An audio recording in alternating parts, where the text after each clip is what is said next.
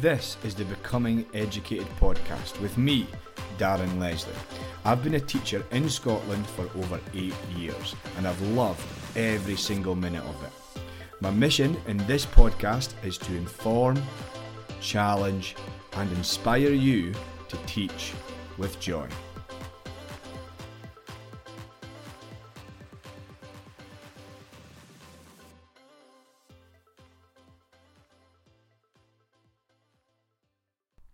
Hello and welcome to the Becoming Educated podcast with me, Darren Leslie.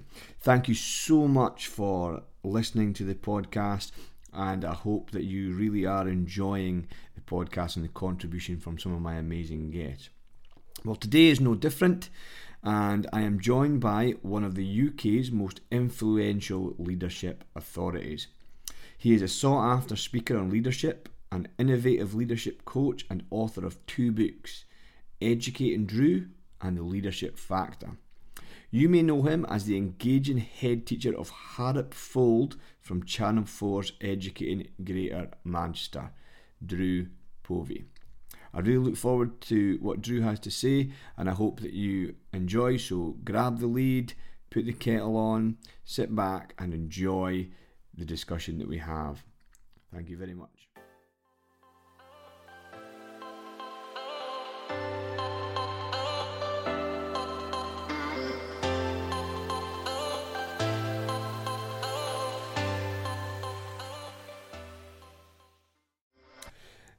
Drew, thank you very much for joining me on the podcast today. Darren, my absolute pleasure. Thanks for having me. So just to start, just going to have, just to ease into it, just a wee quick fire couple of questions. So just the first one, Drew, could you share with us, what is your favourite sport? Favourite sport I'd have to say is rugby. In fact, I love all sports. I've even kind of got into darts in the last few years, which is arguable whether that's a sport. I do love all sports, but I'd have to say rugby, I think. Rugby league, I would say first. Rugby union, very close second. But, I've really got into football in the last, I've always liked football, but I go and watch my beloved Everton. It's a close call, but I'll have to go for rugby.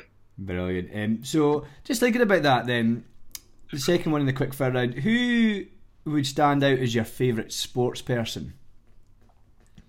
Oh, that is really difficult because there's so many sports people I admire for so many different reasons. And of course, I've got a lot of friends who are really good sports people as well. Have I got to pick one? If you can. You can pick 2, but if you can I have 2? If you can narrow it down, that'd be brilliant. So if I was picking 2, for rugby, I would probably go for Simon Shaw. Won the England World Cup. I've got to know Simon really well, so it's probably unfair on everybody else in the world of sport, but I know Simon well. I like the way he thinks about leadership. I like the way he approaches sport. So I think he's fantastic. Great speaker as well. So I'd probably say Simon Shaw, but also right in the mixer in the last couple of years, I've got to know Stuart Pearce really well, who's a bit of a national treasure. And again, just the way he thinks about sport, the way he looks at issues like resilience and leadership, he's brilliant too. But there's so many sports people I know who I just think just encapsulate so much of the leadership stuff that I believe in. It's a really hard one to call. No, I agree. As a PE teacher, I talk all day, every day with the children about sports people, and I'd agree. There's too much to pick from. So the last one in the quick fire round is probably a complex one. What has sport taught you? Yeah, I'm just reflecting on the idea that these quick fire questions have been anything but quick fire. My ability to use 5,000 words when 5 would do. I would say sport has taught me a lot. In short, I think it's about effort. I think effort is key. The hare and the tortoise stuff. I think effort really matters, and if you're willing to put the effort in, that bit of extra, it's key. But also, of course, the power of teams. And what I love about sport is, and even the individual sports, you meet any of those athletes, they'll tell you about the power of their team around them, whether it's a boxer or Paralympic canoeist. Tim Lodge is another good friend of mine. It's the team around them that matters. So effort and teams. Brilliant. Well, I think we're going to be actually coming back to some of those themes as we go on. So, for the more formal part of the interview, we're going to be looking at looking back on your time as a head teacher at Hartlepool, and also I'm going to explore a little bit about your leadership, because I've recently finished reading The Leadership Factor, which I really did enjoy, especially in trying to link it to my own role as a middle leader in school. Thank you. So, to start off with, you became head teacher at Hartlepool at only 32 years old. What challenges did this present to you, and how did you overcome them? Yeah, I mean, I suppose when you pick up something young, there's a couple of ways people could look at it.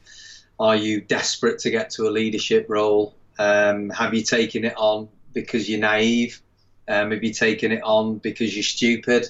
It's probably a mixture of the last two. It was not something I ever wanted to be, was a head teacher. It was never a goal I set myself to be a head, but I was passionate about leading the school, and I was approached about the job by both the local authority and the governors together. I thought, well, actually, I've got something to offer the job. I think I can lead the school forward, and I was very passionate about the school. But it had so many challenges that comes with it, Darren, when you take on a job at that age, because I was the youngest person on the senior team for a start, and that has its whole own raft of issues that you kind of have to get through. But I would say there's as many positives as there are negatives. If you believe in that idea of the beginner's mindset, I probably didn't have a lot of the biases that people have when they've been doing a job for 10, 15 years. I think we can all get a bit older and a bit more cynical in our lives. And I suppose I didn't have that. It was a case of, well, I won't have all the answers. I was quite happy to admit that, because it wasn't really expected. So you kind of jump in with both feet and you do the best damn job that you can. Yeah, there were challenges with it, but I'd probably say there was as many positives as there were negatives. Excellent. Kind of thinking about when you took over, Hartlepool had a poor reputation. What steps did you take, as you and your leadership team take, to turn that around? Yeah, I mean, a whole host of things really, but I would say, linking to the sports question you asked me earlier, the power of teams. I was talking at a conference today, and I'm saying life is a team sport. It really is, and the only way you can survive, I think, when you're in really challenging circumstances, is to look at the power of team, and it was the team effort. People say, "Oh, you did this great job at Harrop." I'm like, no, the staff and the kids and the community and the governors working together did a great job. Sure, I was part of that, but many times I, wasn't the key mover on that. I'm going to have some ideas, but I certainly didn't have them all. But the staff were wonderful, Darren. The kids were fantastic. The governors, oh my goodness, the time and effort they put in. The parents, the community that were kind of got behind the school. It was a huge team effort, and to be quite honest, it needed to be. When you just come out of being the worst school in the country, you're dealing with the worst debt. People are saying it's not doable to be able to do that. There's no way some wet behind the ears 32-year-old head teacher was going to have all the answers. Far from it. But there was a team of people there that did come up with the answers, and that was the powerful take-home message from me. Get the team, get brilliant people around you, and listen. So Hartlepool changed significantly in your time, and that was evident in the Educating Greater Manchester TV series. How did you negotiate that change? You've spoken a little bit about teams, but what was the more strategic thinking behind it, and what was it like day to day? Yeah, I have a real drive in me that the best leaders I come across ask great questions. I mean, just like a teacher in a classroom, they ask great questions, and I like to think that I used to spend quite a bit of time thinking about the kind of questions I asked, and how do you negotiate those kind of outcomes to deal with those difficulties? Well, the answer is you negotiate. You ask questions. Like I said before, I had some ideas, but I didn't have them all, and some of the best ideas came from other people. It was very much, Darren, about listening to people, asking questions, observing, and doing a whole lot of learning. And I think that's key. If you can say to people, we're in this together, we know what we want to achieve, don't quite know what that's going to look like yet, but I do know there's a group of people here that can make some of this stuff become a reality, if not all of it. And that's what we did. Okay, so what would you say was the biggest challenge at Harrottfold? And you've mentioned a lot about teams, but was there certain people more in particular, who you lent on during that time to overcome the challenges? Yeah, I mean, the biggest challenge at Harrott was always the debt, and I've got in trouble for going on about the finances before. Ultimately, I suppose it landed me in an awful lot of trouble. But the debt was the big issue at Harrott. And so many people were key in that. I had what was known as the world's best PA, or also known as the real head teacher of Harrott, Jules, who I spoke to every day. Obviously, I had family members there. I had a fantastic senior team. You need good governors when you're going to do something a bit different, which we had to do to run the school. And the governors were phenomenal. They were so supportive. They would listen to my ridiculous, slightly cockeyed, harebrained ideas that we would come out with. I would come out with, the school would come out with, but they kind of went with it. But again, it was the staff, it was the kids. The amount of times I would be, kind of scratching my head at the end of the day thinking what I was going to do next. And a student had just walked past and they kind of look at you and you go, "You all right, sir?" And I go, "Well, I probably will be if we can, deal with some of the issues we've got." And they'd say something funny or just remind you why you do your job. There's a whole raft of different elements. I used to talk regularly to the cleaners. We had brilliant cleaners at the school, and we would just talk about things and chew the fat, I suppose. But they'd also give us really great ideas and really great intel. So I can't pick any one person out other than to say it was a great team effort, and we kind of ran towards the issue of the debt rather than running away from it. And I think that's one of the key things when you're dealing with difficulties. Take it head on. No, I certainly agree with that, and there's definitely a theme coming with a lot of what you're saying. I think that resonates a lot with some of the listeners. Something that struck out for me when I was watching Educating Greater Manchester and getting to know a little bit more about you and your leaders is that you very much had a visible approach to being a school leader. So how did that look daily, and what difference do you think that it made? Yeah, I mean, I get asked a lot about this, and I call it leadership by wandering around, which is a slight rehash of the Hewlett-Packard 1980s idea of management by wandering around.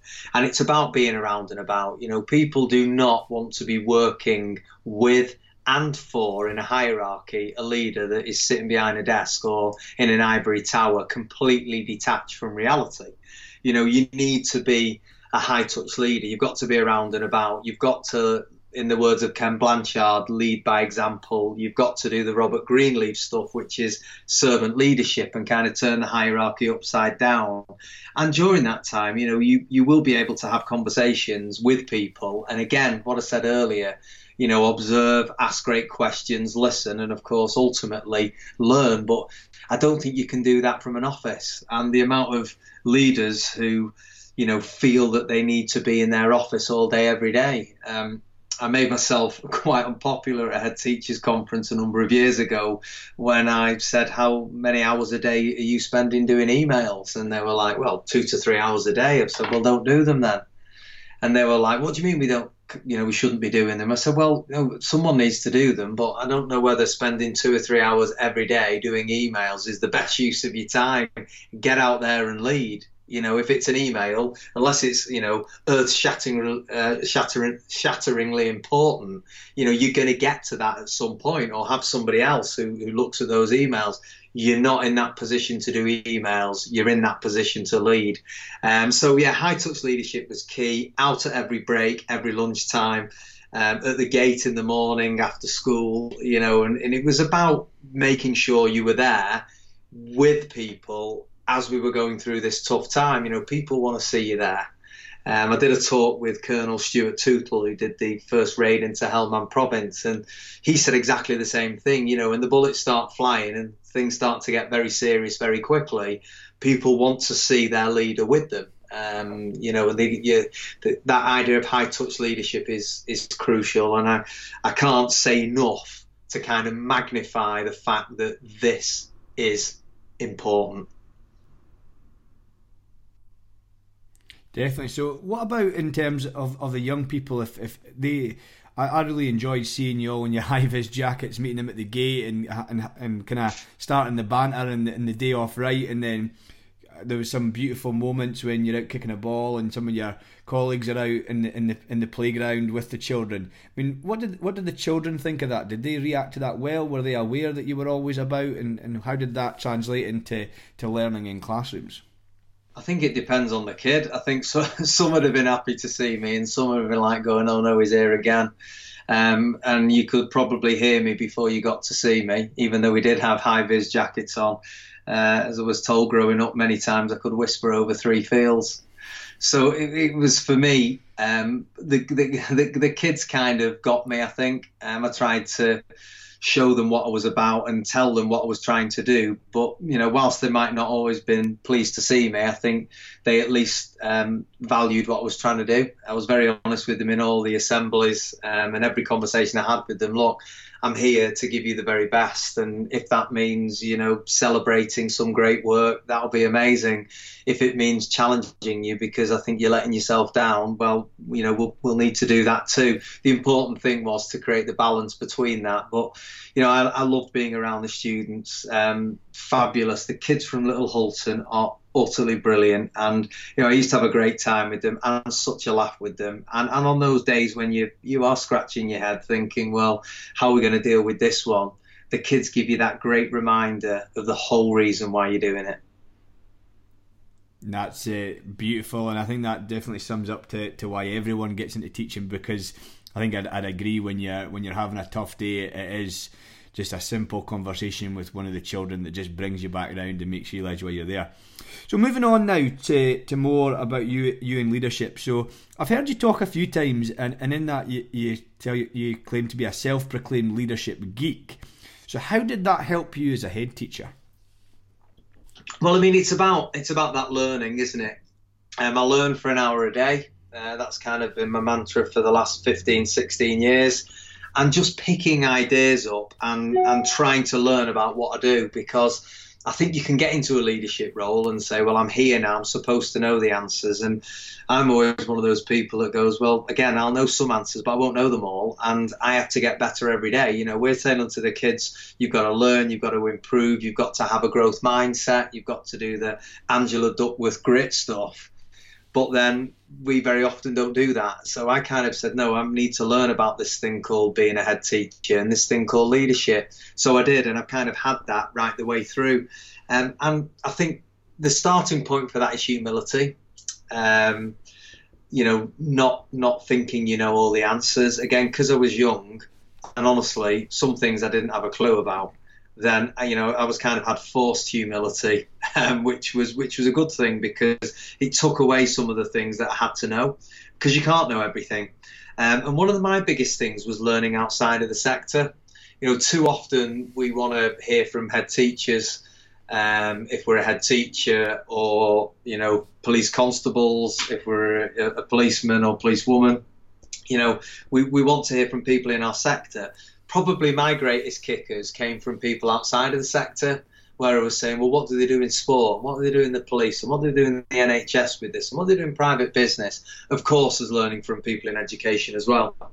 And it was some of that slightly different, slightly lateral thinking that probably gave us, some of our greatest advantages in terms of shifting the needle on elements within the school. It was wonderful. But I think if you're doing a job, if you stand still, you'll fall behind. But the Americans have a better phrase than that. If you stand still, you'll get run over. And it's probably a true statement. You'll become roadkill simply because you're not moving forward. And if you get a job, then you need to keep continuing to improve. We're going to come back to that idea a little bit later on about learning outside the sector, because I've got a question I want to ask you about that based on the work that you've done since leaving your role as head teacher. But I want to talk a little bit about your book, The Leadership Factor. So in that book, you broke leadership down into 7 C's. Could you tell us a little bit about this, please? Yeah, so being a leadership geek, I just love everything about it. And I'm kind of biting my tongue in this podcast so that we don't create something that's a cure for insomnia by people listening to me drone on about leadership, because I have a tendency to do that because I love it. But I've been observing leadership in so many different sectors for so long. So it started off in sport, elite sport, when I was like 17, 18. I was very fortunate to be coaching at that level and seeing some great things and some bad things too, of course. Then I went into education, started seeing it there, then started reading about leadership in all sectors. Then was fortunate enough to work with some international teams in sport, more and more in education, then seeing the police, then seeing the NHS, then working in private business. So I wanted to kind of go, right, what have I seen in all the sectors that kind of sums up what I think the best leaders do? Now, of course, it can be dangerous sometimes to create a formulaic approach to anything, but I do think success leaves tracks. And if you take that idea on, I think you can see some of the characteristics, traits, behaviours that leaders have. So there's 7 elements, all of them begin with C. People go, oh, yeah, you've just squashed some to fix others. Actually, they fell in quite nicely into those categories. I think I had to shift one word round slightly, but it still meant the same thing. And they are curiosity, about having a curious mind. I think the best leaders do that. Confidence, more interested in confidence building than the leader being confident. So it's about building confidence in those around you. Collaboration, the power of teams that we've discussed. Charisma, I think leaders do have an element of charisma, but that can be taught, and it is not something that people are just born with. Introverts, every set of neurodiversity aspects people can talk about, they can be charismatic. Change is the 5th one. Connection is number 6. And courage is number 7. So you probably won't nail all of those as a leader, even in a lifetime, but I think you'll probably be good at around 4 of them. And then you obviously understand those 4 and take those strengths to super strengths. And if you feel you might not have some in other elements, well, that's where the team dynamic comes in, where you get people around you that might, fill some of those holes. No, I definitely love that idea of I love that chapter about charisma and how you could learn that and some of the strategies you offer. So I implore anyone to pick up that book, and it's definitely, if you're a leader, and you've got a lot of self-assessment in there as well, and I really enjoyed that, and I'm trying to practice being a little bit more charismatic myself, and definitely in my role. So thank you very much for that. You've got loads of that, Darren. You're all right. So also in the book, and I really like this, because I'm a PE teacher in the PE department, and we're working as a department to create our own vision and culture, if you like. So you spoke of the heart and soul of leadership being people, a vision, and how you sell that vision. Could you speak to the importance of this? Yeah, I mean, some people don't like the distinction between leadership and management. I do. I think it's an important distinction to make. I think a lot's been written about it, but these are just my observations. Leadership, as you say, is about people, and fundamentally, that's what the best leaders do, is they focus on people. And I say this to pretty much every person, every team, every organisation I meet with. People are brilliant. Now, I know some people pause at that point and go, well, everyone's brilliant. And I've said, well, how many people do you know who actively wake up in the morning, from a kid at school to an adult in the job, who genuinely say to themselves, I'm going to go into work or school today and I'm going to be as crap as I possibly can be. I'm going to make a hash of everything because that's what I want to do. I don't think people do that. I think people want to do well. So the first thing about leadership is actually it is about what we do with people, and trying to drum that idea up that people do want to be brilliant. Our job as leaders is to help them be that. Now, is that a little bit soft? Potentially it could be, but I believe that's where we should be coming from. When we get these people together and we get these people wanting to work in a direction, we need to give them direction. So that's where the vision bit comes in. It's about getting this group of people and saying, where are we going to go? And I do think that's a question, as opposed to, people talk about leaders casting vision. I think it's much more powerful to create the vision with the people. And then, of course, once you've got this vision, and I think a purpose is important too when you're working with people, there's a constant sell. You have to keep selling and reminding people of that, as Simon Sinek says, the why. So if you get people with a vision and you're selling people that vision and that purpose constantly, and they're selling each other on that purpose, because there'll be days when you have your off days, then I think what you will get is a really strong leadership dynamic, and then start to create this thing we call culture. So, kind of going on then, going back to something you mentioned earlier, you speak on leadership and you coach people on leadership, and you mentioned other sectors. What do you think that education can learn from other industries, and what can they learn from education? Yeah, I say this a lot, an awful lot, that we don't always remember how good we are at leadership in education. You know, if you think about what a teacher does in front of a class, you know, they're going to stand in front of, say, 9D on a windy Friday afternoon, okay, and you're standing in front of that class. You have got to get those young people to believe in themselves. You've got to give them a vision of the future. You've got to tell them why they're doing what they're doing and give them that compelling purpose. You've got to challenge them. You've got to support them. You've got to influence them. That's leadership in a nutshell right there that a teacher does. Now, it's not all great news, because when we become leaders, sometimes we forget that leadership dynamic that we learned in the classroom, and we don't always transfer it across. But teachers make great leaders. So I think we understand how to develop trust. We understand positive regard for people and not writing them off too soon. We understand growth mindsets versus fixed mindsets, which other sectors are just still not getting their head around. We understand that we've got to try our best to understand people so we can unlock their potential. There's a whole host of things that I think we can carry across to other sectors.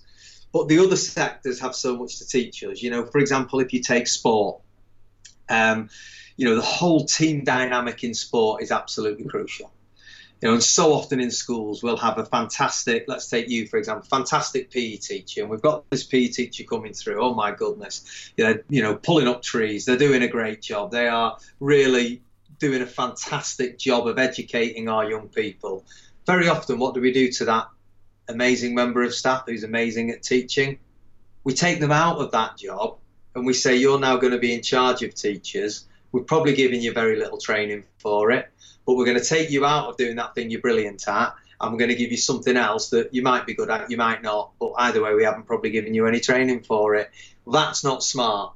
Now, what they do in sport, as you'll well know, and a very simple example is, you don't get Cristiano Ronaldo and play him in goals. Cristiano Ronaldo is a striker, and that's what he does. So it's about position specificity. And I think sport does that brilliantly well. You know, where is this person's strengths and where do they fit in with this team? Now, of course, we know that people's seats on the bus don't always stay the same, and it can change over time, but there's much more training, I think, goes into sport. I also think there's some incredible stuff we can learn in terms of resilience from the police force and the NHS. You know, we have financial troubles, absolutely, in education. I'm not suggesting we haven't. You know, I've faced that, both barrels, back in 2009. But I don't think it's even close to what they're having to do financially in the NHS. I think that is absolutely as tough as it gets. And the things they deal with are literally life and death. You know, when I deal with the police force, I was doing a conference today with a good friend of mine, Ian Hopkins, Chief of Police in Greater Manchester, and he was talking about some of the things they deal with. You know, or you look at what he did after the arena attack in Manchester. That is resilience. You know, that is being able to do your job in the hardest of circumstances. I want to know how the hell they're doing it. How do you hold your nerve in those kind of situations? So all the sectors have something great to offer. Where I get frustrated is they're not shared across enough. And that's kind of why I was passionate to go into this business, to say, look, I work in all these sectors still now, from the biggest businesses in the world to the best sports teams, to cracking schools, to great police forces, to people working in the NHS, nurses, doctors, professors. Let's share the knowledge across them all, because there's great learnings to be had from every single sector. Someone is doing something brilliant somewhere. Let's pick it up and let's share the learning. Brilliant. So just to kind of finish off the more formal part of it, you mentioned there about what you currently do now. Where can people find out more information about what you currently do, And also, where are they able to find out about your books? Because I know you've got 2 out. Yeah. So if you go to my website, which is drewpovey.co.uk or drewpovey.com, either of those will get you to the same place. There's information about where I'm speaking, what I'm doing, vlogs, blogs, the books you can get hold of on there, or you can get them on Amazon. Educating Drew and the Leadership Factor. But I want to put more and more stuff online this year, not as a charging thing, but put more stuff out there that I think will help people, because that's, the whole purpose of our business is to help people develop, and it always has been. You can also get hold of me on Twitter and Instagram and LinkedIn as well, at Drew Povey on all of them, where again I try and share learning and just get some good debate going and learn from other people, because these platforms are fantastic. They can be toxic as well, by the way. They can be so negative. But I think if you can kind of get over that and look past that, I think they're great platforms for an incredible sharing of knowledge that we've never been able to do, until the last 10 years. So I think they're brilliant. So Twitter, Instagram, LinkedIn, and of course the website. Yeah, I know I regularly watch your videos you put on Instagram, especially on a Monday morning. You really share some positivity. So I'd encourage anyone to follow you on that and just listen to what you have to say. I for one, I definitely am a follower of that. So I've got 2 more features for you, Drew. My dream school, which I'm trying to build up through guests, and also my final 3. So I'm going to start with my dream school, and I'm asking people who they would choose from history, dead or alive, that inspires them to teach them a certain subject. And I know that you used to be an RE teacher. So could I ask you, Drew, who would you pick from anyone in history that can be dead or alive, who would teach you RE? So if I could have anybody teach me anything, I'd have to go for Winston Churchill, just because I just think he'd communicate brilliantly, but I'd just like to get to know him, because I think he was a complex character, and he was quite honest about his foibles and his issues. So I love people like that. If it was an RE lesson, I'm going to have to go for, I can't pick one. Probably, Jesus would be great. If he could come back and teach an RE lesson, that would be fantastic. I tell you what, I'd love to be taught by Gandhi. Imagine his quotes. He would give me Twitter footage for years, wouldn't he, if he was your RE teacher. But I tell you who else I'm really intrigued by, as a fantastic example of a brilliant female leader with absolutely no title, would be Mother Teresa. I just think she's brilliant. Everything she achieved. I know some people are critical of her, but for what she did, for the position she held, for the respect that she earned, for the influence that she had, I would love to have been taught RE by her. I realise nearly every question you've asked me, when you've asked for one person, I've given you about 12, haven't I? So sorry about that. Yeah, I think the common theme that we can take from that is that all the people you mentioned are obviously legendary and deep in our folklore, but they were all selfless. And you spoke about humility earlier on. They had humility and abundance, and they were entirely selfless in their leadership. So perhaps there's a message there. Yeah, maybe. Yeah, I've not thought about that, Darren, but very possibly. I do love humble leaders. I love hearing them talk, and I love getting behind actually what makes them the way that they are. I would certainly agree, and I think with them as well. And something that's you've spoken about quite a lot is just the believing in the power of people and human relationships. So just before we go on to our final 3, I want to just ask you one more question, if I may, Drew. Yeah, of course. Why is it important to surround yourself with the right people? Because in your book you spoke about the importance of human relationships, and you've mentioned other people quite a lot. So could you maybe speak to that? Yeah, again, it will definitely come back to the team thing. But I just think that the power of people with you on a journey is just so important. You don't have to do things on your own. And life can get difficult. I've had a number of challenges, particularly in the last couple of years, that are quite public in nature, and that's really hard, really difficult. And how do you navigate that? Well, you do that with good people around you. You do that with people who can, as my mentor often tells me, pick you up and put you back on the horse. There's so much negativity in the world. Like I was talking about on Twitter the other day, we can kind of really get bogged down with the negatives, but there's a lot of good stuff too. And having good people around you to go, do you know what? It's all right. It's okay. It's all right. Really good friend of mine, also says when people have a go at you, uses the Michelle Obama quote, when they go low, we go high. And just having those kind of really good comments. My older brother Ross, he always says a great comment, it doesn't actually matter. Come on, it doesn't. What really matters? It doesn't actually matter. My wife says to me, it's okay.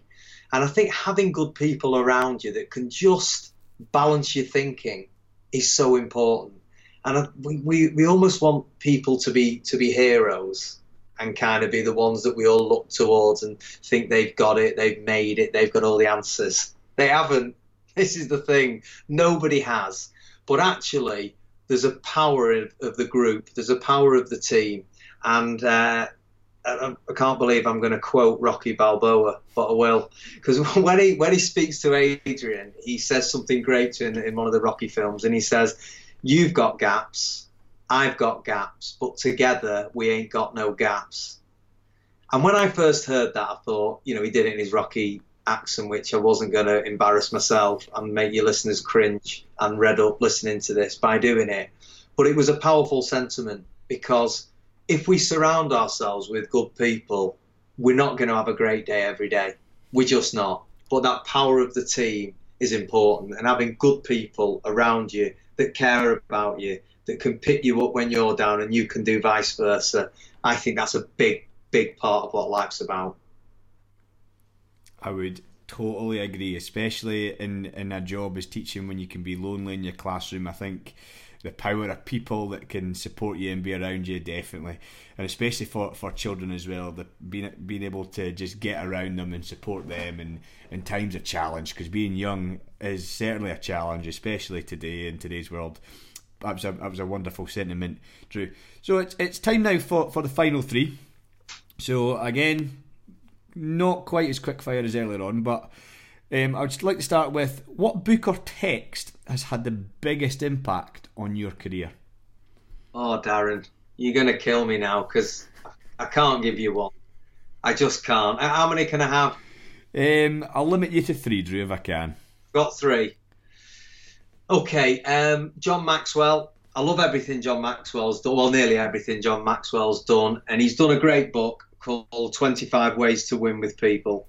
And Winning with People are 2 kind of different books. One's about the philosophy, winning with people, and the other one's 25 ways in which you can win with people. Two great books, but I'll have that as one if that's all right. Mm-hmm. And he's brilliant, John Maxwell. He just talks about, actually, it's simple stuff we do with people. Linking to the people thing, it's an oldie but a goodie. Dale Carnegie, How to Win Friends and Influence People. It's a cracker of a book. I think it was written in the 30s or something like that, 1930s. But it's just a great book, and it's so simple. Mm-hmm. But common sense, obviously, is not common practice. And other than people I know, and I'm desperate to say the Sumo Guy, but anything by the Sumo Guy is great. But I'd probably say The Happiness Advantage by Sean Achor, because that book needs to be read by everybody. Well, everybody, full stop. Actually, not just in education, everybody. It's a great book about how we should approach life. Thank you for that 3. I'll get on to reading them myself. They sound brilliant, and I know you referenced John Maxwell the last time I spoke, and I've got one of his. I think I've got Winning with People, but it's not been read yet. So I'll certainly get on to that. Second question: if you could give just one bit of advice to a teacher, what would that be? Oh, really simple. Honestly, it's really simple. Listen, people go, it's complex. I don't think that's a complex question. Just don't forget why you came in to do it. That's it. Full stop. Or question mark. Because you can't, people say, oh, teachers want more money. Okay, well, more money would be a bit nice, but it's not going to shift the needle greatly. Teachers are complaining about workload. Yeah, they are, but I think they've always worked hard. The big thing is, don't forget why you came in to do it. Remember that day when you said, hey, I want to be a teacher. I want to go in and change young people's lives. That's what you need to remember, that day, that moment. I say very often, willpower will last an amount of time. Why power will last forever. And remember your why. Certainly, and definitely something we need to do in a cold and wet night in December, January, when we've got piles of marking to do. It's definitely something to reflect on why you're doing that. My final question to you then, Drew, is something that really interests me and something I'm trying to explore deeper and find out kind of how I can provide advice and how to get through the challenges. But what do you think gets in the way most of just great teaching in classrooms? Bureaucracy. Red tape. Teachers not really doing things that are going to help teach a great lesson, but all the ancillary, round the edges, non-impactful stuff, that's what hacks teachers off and stops them being able to spend quality time doing that thing called teaching. Well, Drew, just like to thank you very, very much for your time this evening and for some of your excellent contributions there. There's some clear messages that will go out to the listeners, and you spoke passionately about just you spoke passionately about having people around you, and you spoke mostly about other people, which I think kind of speaks to your own humility and your own leadership, because you're someone that I've kind of been looking at and through reading your work and through listening to you on interviews and seeing you on TV. You're someone who, if I could kind of take some of the stuff that you've done and put it into my own practice as I work towards becoming a leader in schools, I think it would serve me pretty well. So thank you very much for that, and thank you very much for your time. No, I appreciate that. That's probably the biggest compliment you can give me. It really is. And I think, The Humble Leader, there's a great book on this about humility by a guy called Edgar Schein. It's really, really important. And people will either see it or not see it pretty quickly with you. And it's one of those hugely impactful things when we're dealing with people, which we are, of course, as teachers, and we are as leaders. Brilliant. Well, thank you very much, Drew. My pleasure. Thanks very much, Darren. Thank you very much for listening to the podcast today. I really do appreciate it. If you want to find out more about what was discussed today, please head over to my website, becomingeducated.co.uk. And finally, if you haven't done so already, I would really love it if you were to subscribe to the podcast. That way, all future episodes will be downloaded directly into your feed. And before you go, please always remember to teach with joy.